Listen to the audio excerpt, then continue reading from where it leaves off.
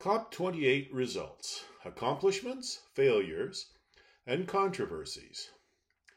COP28 was a UN conference on climate change that wrapped up this week.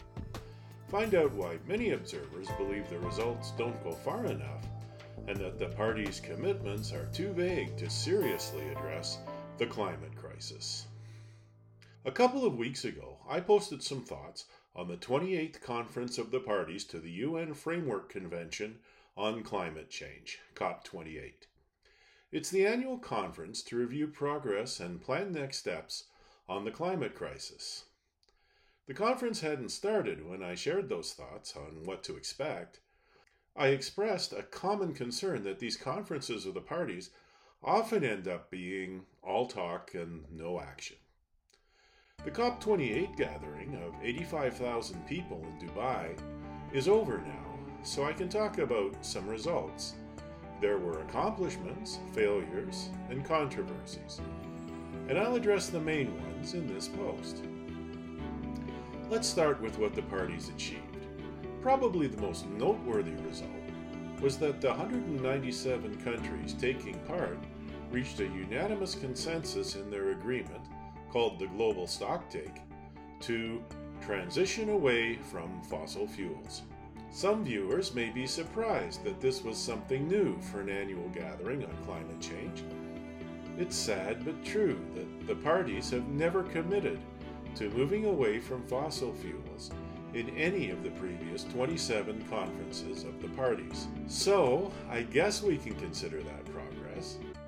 We've known that burning fossil fuels causes rising temperatures since 1896, so I suppose we should be pleased to see our governments catching up with the science. Arriving at that consensus was a bigger victory than it might seem, because Dubai is in the United Arab Emirates, UAE. The oil and gas industry has made the UAE one of the world's wealthiest nations. At least 2,500 fossil fuel lobbyists had flocked to the COP28 Green Zone to try to prevent the new consensus.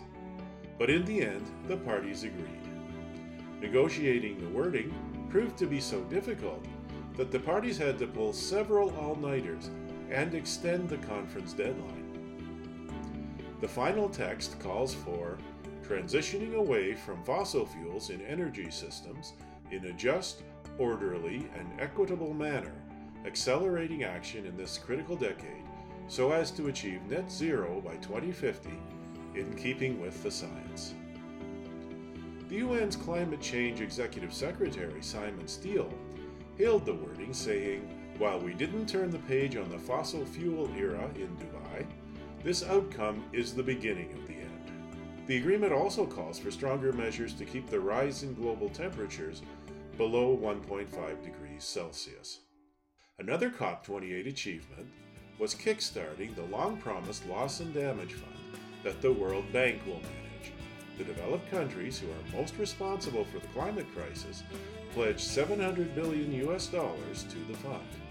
This is good news for developing countries who've been calling for this kind of financial support for over a decade.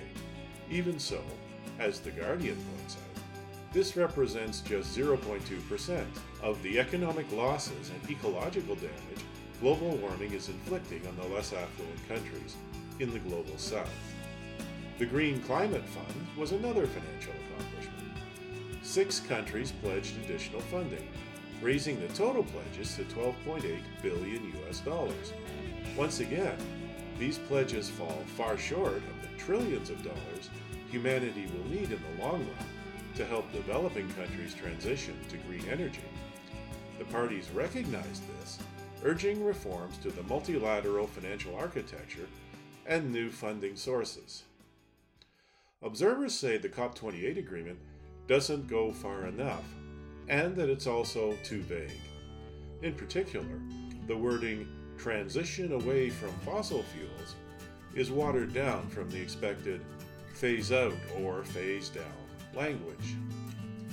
Many developing countries were looking for much more definite language about financial support for the green energy transition, although the text calls for making the transition in a just, orderly and equitable manner, that's a loophole through which wealthy oil-producing countries could drive a diesel locomotive. Secretary Steele noted in his comments that, now all governments and businesses need to turn these pledges into real economy outcomes without delay. We've heard comments like this from UN officials after every COP meeting, mainly with disappointing results. Regardless of the practical results, the annual COP meetings do serve a purpose. They're part of the new story humanity needs about the natural world and our place within it. The majority of those 85,000 people who gathered in Dubai for COP28 were part of a growing global movement to fight the climate crisis. Secretary Steele acknowledged that. He concluded his remarks saying, "My final message is to ordinary people everywhere raising their voices for change. Every one of you is making a real difference.